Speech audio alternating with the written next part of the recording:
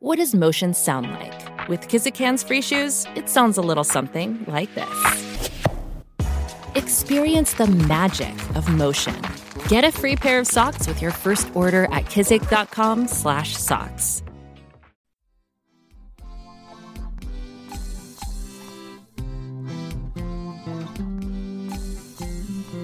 Welcome to Bald Head Bible Podcast, making the Bible come to life, featuring the exposit story preaching of Dr. John Katzian. Bald Head Bible Podcast is committed to keeping our show free to the public. However, as with everything, there are expenses involved, so if you would like to contribute, head on over to patreon.com. That's patreon.com/baldheadbible. And there you can become a supporting member for as low as $1 a month. While there, please check out some of the bonus material available only to our BHBP supporters. And some of that material includes Bible study guides to help you use the podcast to minister to your children, to minister in a Sunday school class, and to have some quality family devotions.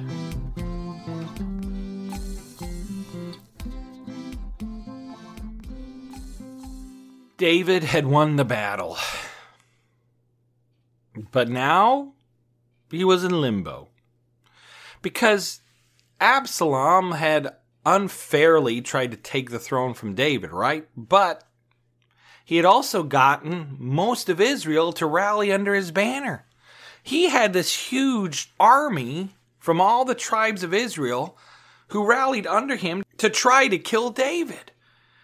Well, David was victorious, but now David's got a problem. He's king, yeah, but most of Israel wanted Absalom. And now what is David going to do? And it says there in 2 Samuel chapter 19, the men of Israel go home and they scratch their heads basically saying, what do we do now? We pursued Absalom and he was going to be our king, but we put our chips behind the wrong man and now he's dead. And do we just take back David? Do we pick another king? And David is basically thinking, how come the men of Israel, the elders of Israel, haven't asked me to come back to be their king? They rallied under me once before. Why wouldn't they do it again? So he's waiting, and he's waiting, and he's waiting. He's in this limbo period. Well, eventually David says, I've got to do something. I've got to get the men of Israel, the elders of Israel, to accept me as king. So he goes to Zadok and Abiathar, the high priests. These are men that all of Israel is going to respect. And he says, listen, I will make Amasa, Absalom's general. I'm going to make him my general. Now he does this for two reasons. Number one, he's mad at Joab.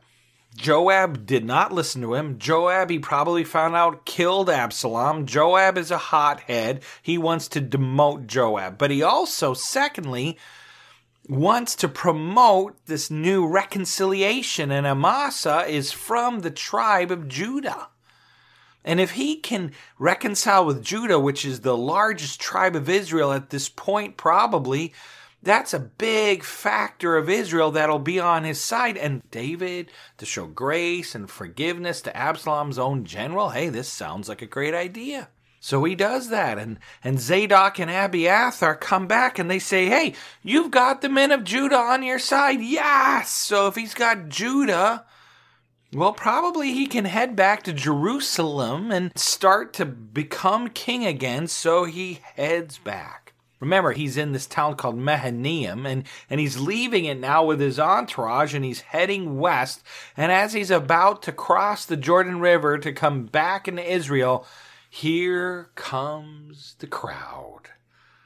The crowd of men who are dying to keep their heads because they are scared to death of David.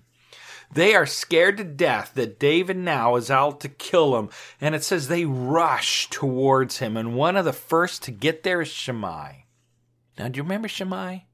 Do you remember that guy who threw dust at David and cursed him as he was leaving? Who threw stones and rocks at his head and cursed him? And people wanted to chop his head off. And David said, no, I deserve it. Do you remember that guy? Well, Shimei shows up with 1,000 men from the tribe of Benjamin, and he rushes towards him, and he falls to his knees, and he basically says, please forgive me. I messed up. I shouldn't have cursed you. That was wrong. Please forgive me. Oh, by the way, look at these 1,000 men who came because of me. If you forgive me, he doesn't say this, but it's implied. If you forgive me, guess what? You get all these men. I'll be a good ally, but please forgive me. Now, was he truly sad? I don't know. Remember, he was of the house of Saul, and maybe he wanted to raise the house of Saul up again to kingship, but maybe he was truly sad, and he was truly asking for forgiveness. It's hard to tell. And Abishai, who's standing with David, who was loyal, he said, look at this guy. Let's lop off his head. Let's kill him right now because he cursed the Lord's anointed. But David says, no. Let's forgive him. David shows him something called grace. You know, and I think a lot of us need to show that. I mean, this man cursed him. He hated him, right? And David, in that moment, shows him grace, and I'll give him credit for that. But I also think David knows this man, with all these troops, I've got to get him on my side. Because later on, when David is dying, he tells Solomon to basically avenge Shimei. But in this moment, David shows him grace, and I think he truly forgave him. Maybe at the end of his life he changed his mind, I don't know, but at this point he forgave him. I think politically, because he knew he needed him on his side, but I also think because he knew God showed him grace. God could have killed David with his sin with Bathsheba, but God showed him grace, and I think David is now showing grace to Shimei. And Shimei's like, whoo, I solved that one. Yay, I'm not going to be killed. Well, here comes another group rushing in to see David. And the first one to rush up there is Ziba. And remember Ziba? He's the man who showed up with a donkey and with food. And he said, hey, I'm bringing all this stuff to refresh you. And Ziba was the servant of Mephibosheth. And David asks, where's Mephibosheth? Remember, David had showed great grace to Mephibosheth. Mephibosheth was the son of Saul, but he was lame. He couldn't walk. And David said, Mephibosheth, come eat at my table. Come hang out with me. I will show you grace. Well, in the middle of this running away from Jerusalem, Ziba says, Mephibosheth is stabbing you in the back. And I brought you all this stuff, Ziba says, but Mephibosheth, he's all on the side of Absalom and wants to restore the house of his dad. And he stabbed you in the back, David. And Ziba tells him that. And so David gives all the land he had given to Mephibosheth to Ziba. Well, now that he's coming back, he hears another side of the story. Ziba shows up with his 15 sons and his 20 servants. Again, showing, hey, I've got people to bring to be on your side. And he bows before him. But right behind him, probably being carried because he can't walk very well, is Mephibosheth. And Mephibosheth tells him, David, I'm so glad you're back. And David looks at Mephibosheth and asks him, why didn't you come with me? Why did you stab me in the back? I showed you grace and kindness. Why didn't you come with me, Mephibosheth? And he looks at Mephibosheth and he looks again and he notices Mephibosheth is dirty. He shows all the signs of what we would call mourning. He hasn't washed himself since David left. He hasn't taken care of his feet. He says that he hasn't trimmed his beard. All the signs of a man who is mourning the loss of something great. And Mephibosheth says, I got all that stuff that Ziba gave you. I'm the one who put it on the mule. I'm the one who told my servants to gather it, but then Ziba took off and left me behind. And you know, I'm lame. I can't walk anywhere, David. And when Ziba got to you, he told you a lie. I never abandoned you. I'm on your side. Look at me. Now, is Ziba telling the truth? Or is Mephibosheth telling the truth?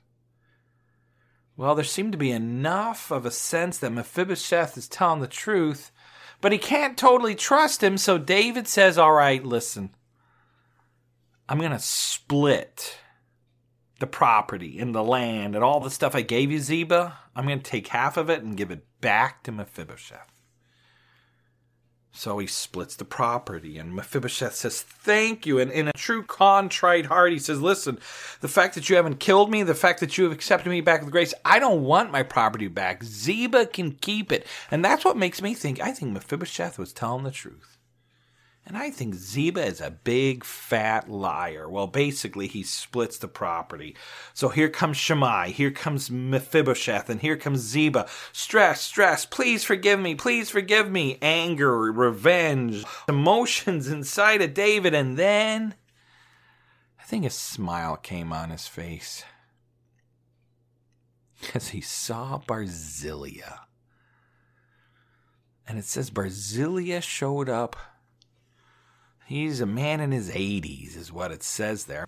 To be 80 in David's day, you were old. Nobody lived that long. But when David saw Barzillai, I think he gave him a big hug. What a man of encouragement. Remember, Barzillai showed up with those two other men, and they brought him food and cattle and drink and water. Because for your long trek ahead of you, we want to help. He was a helper and a source of blessing. And David says, because you were that, join me in my palace, Barzillai. I am going to show you grace upon grace. Eat with me, drink with me. I'll take care of you the rest of my days. Well, Barzillai thanks him, but says, you know what? I'm a wealthy man, and I've got a great place to go back to already. Let me die in peace there. But my son, Chimham, they had weird names in the Old Testament. Chimham, please, you take him. And let him spend his days with you. And let him be your loyal servant. Please take my son Chimham. So David takes Chimham. And he's followed with this entourage of Shammai with his 1,000 warriors from the tribe of Benjamin. And probably Ziba. And here comes Mephibosheth. And then David has his whole entourage. And they come to Gilgal, where he will be re-anointed king by the tribe of Judah, who have decided to show up because they showed kindness. And so he crosses the Jordan. He comes to Gilgal. Judah is there to anoint him as king. When the representatives from the rest of Israel show up, they are mad. Because remember, Israel is made up of 12 tribes, and Judah is just one of those tribes. But what about the rest? Where are they going to be allowed in this whole party? And what's going to happen to them? And that's the question they have. And they accuse Judah of stealing the heart of the king. And they say, hey, why should Judah get all the pleasure of anointing you king? Why should Judah be your new favorite? What about the rest of us? We should be part of that too, David. And they start fighting and arguing, and Judah says, we're not trying to steal anything. And Israel and their representative says, yes, you are. And by the way, we have more people, more tribes. We represent more power. David, you can't forget us. And Judah says, we're not trying. And they're arguing back and forth right there in Gilgal. Welcome back to being king, David. You have got a country that is fractured, that is yelling at each other. Welcome back, David, to this lot. Well, in the middle of this argument, I can imagine he blows a trumpet. Or maybe he takes his hand and scratches it down a blackboard. Like the scene from Jaws. Either way, he gets all of Israel's attention. Who is this person? Sheba. Not Shammai earlier, but Sheba.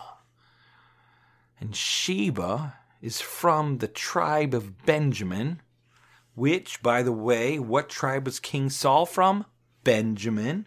So many people think here Sheba connected with King Saul, is trying to reassert the house of Saul. But he gets the attention of all of Israel, and it says that Sheba is not only from the tribe of Benjamin, it also says that Sheba is a worthless man. What that means is he's a bad dude. He's evil. He's done some bad things. He cannot be trusted.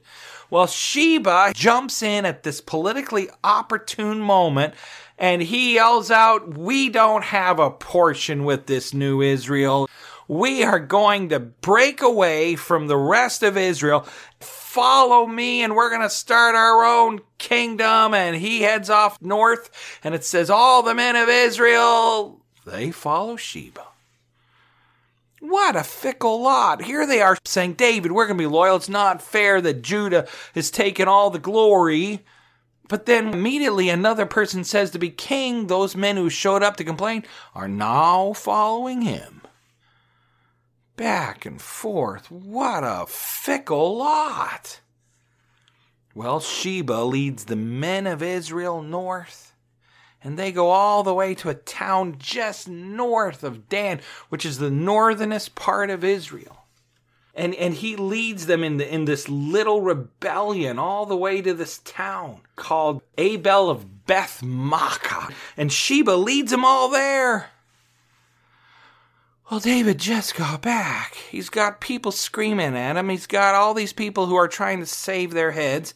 And now he has to put down another rebellion right off the bat.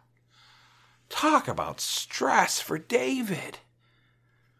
Well, David turns to Amasa, his new general, and says, "I need you to gather whatever men are left, the men of Judah, the men of Benjamin, whoever is going to follow you, and you have to pursue Sheba. We have got to squelch this."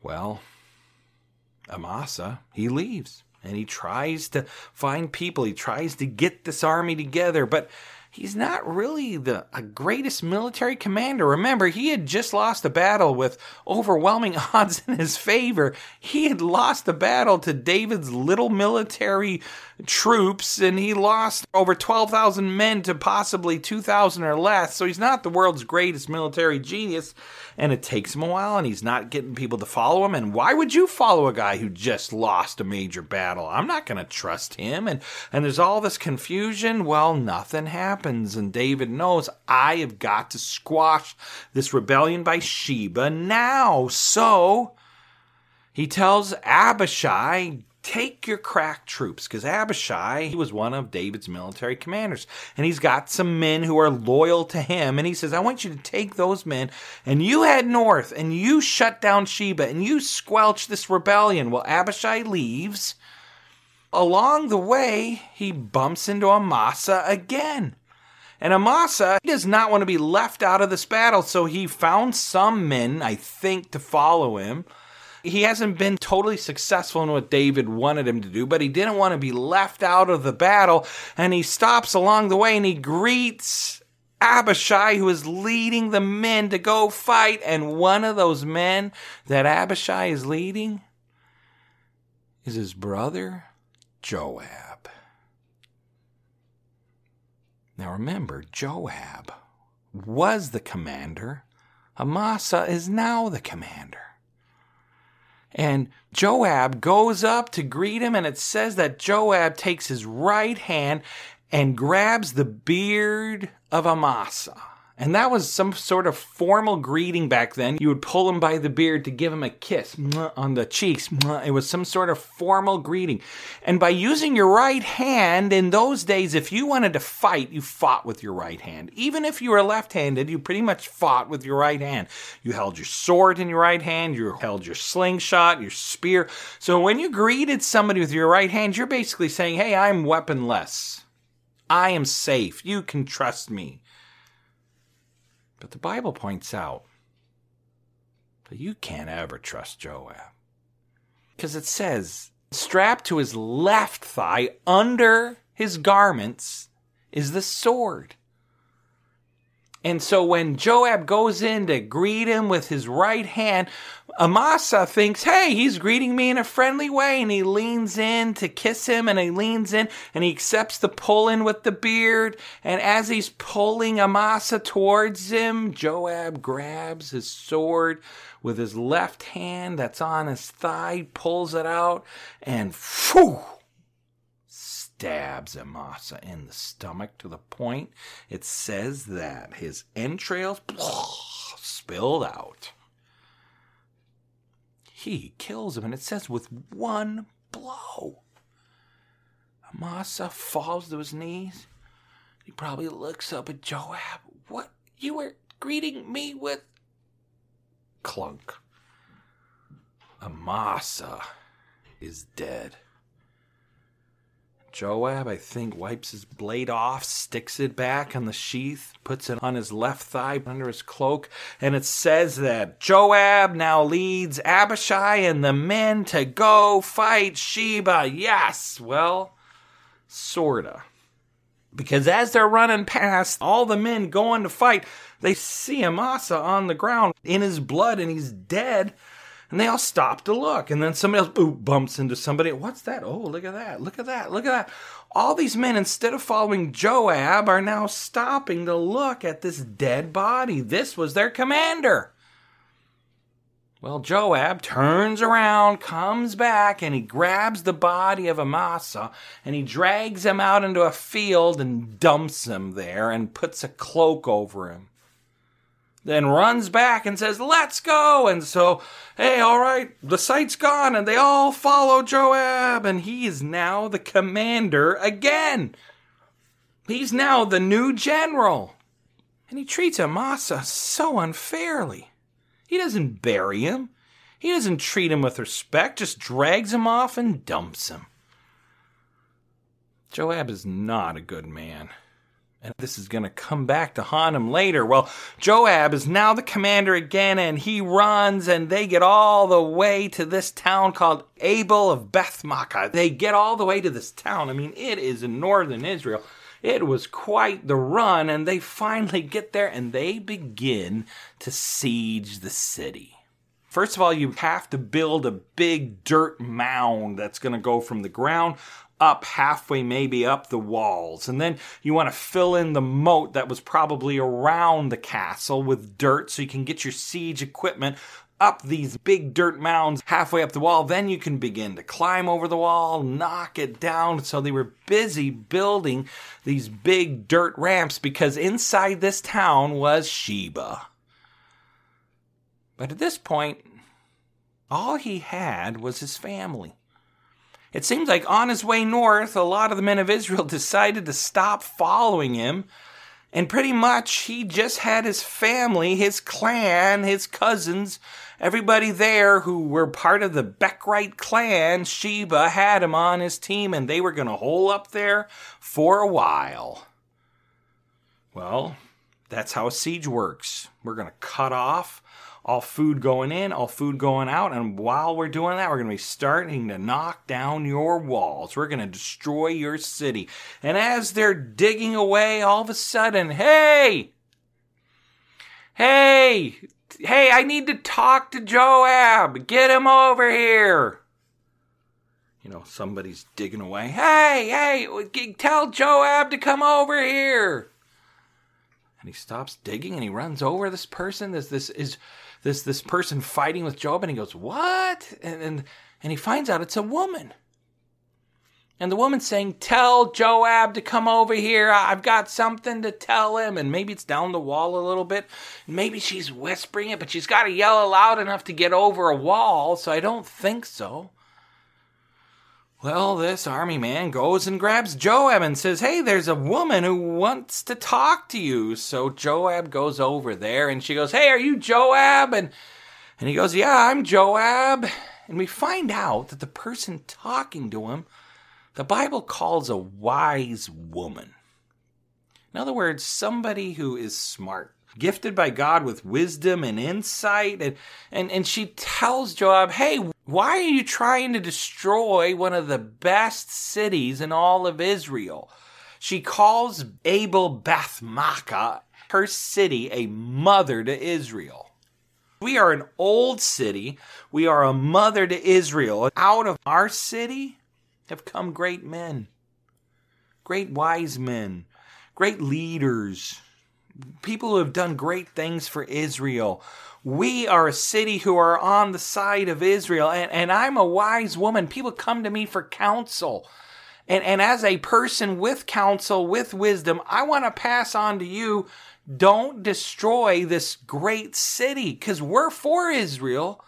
And from us have come great men. And if you destroy us, you're not going to have that source of great education, great children, great leaders. You better not destroy us. Well, Joab says, all right, I won't destroy you, but inside you, you've got a man named Sheba who's trying to lead a rebellion against David. If you bring him out, we will leave. And you can imagine the woman, all right, hang on a second. And so she goes away, and Joab's like, I wonder what's going to happen. And so he waits, and he waits. And he does his shoes up, and, he probably sharpens his sword a little, and he waits, and he waits. And then, I don't know, 15 minutes later, half an hour later, an hour later, but not long, all of a sudden, whoo, clunk, tunk, tunk, tunk. He looks down at his feet, and it's a head. A head of a man, and he picks it up and he looks at it. It's Sheba. This woman had basically gone to the town and said, we got to give him Sheba. And so they all decided to chop his head off, and they threw it over the wall, and boom, it landed at the feet of Joab, and he picked it up and he said, all right, blew the trumpet. We are out of here. This battle is over, and they head home. And that is it. And the chapter ends. Chapter 20 of 2 Samuel ends with Joab being part of David's administration. And David, and the writer of 2 Samuel, lists the administration of David. First of all, we have Joab, the commander of all the army of Israel. Then we have Benaniah, who is the commander of the crack troops, the Cherethites and the Pelethites. Then we have Adoram, who is in charge of all the servants and the forced labor, the people who are going to build things and dig things. He's in charge of making sure we have enough manpower to build stuff. Then we have Jehoshaphat, who's the recorder. He's got to get everybody together to write stuff down. They didn't have typewriters back then, so they had to have a lot of people writing on things, and he's in charge of all that. Then we have Sheba, who's the secretary, probably in charge of money and other things, and making sure David shows up on time for certain events. Then it mentions we have Zadok and Abiathar, the high priests, and then he has Ira, his own personal priest named Ira. And that's the administration that's going to lead this fracturing, angry, backstabbing, lying, discontented nation. How are they going to do it? What's going to happen to David and all of them? We'll come back next week and we'll find out. Thank you for listening to Bald Head Bible Podcast. If you have any questions or comments, we would love to hear from you. You can comment on our Facebook page or email us at baldheadbible@gmail.com. If you would like to support this podcast, please check out our Patreon page at www.patreon.com/baldheadbible. Bald Head Bible Podcast, making the Bible come to life. New episodes added every week.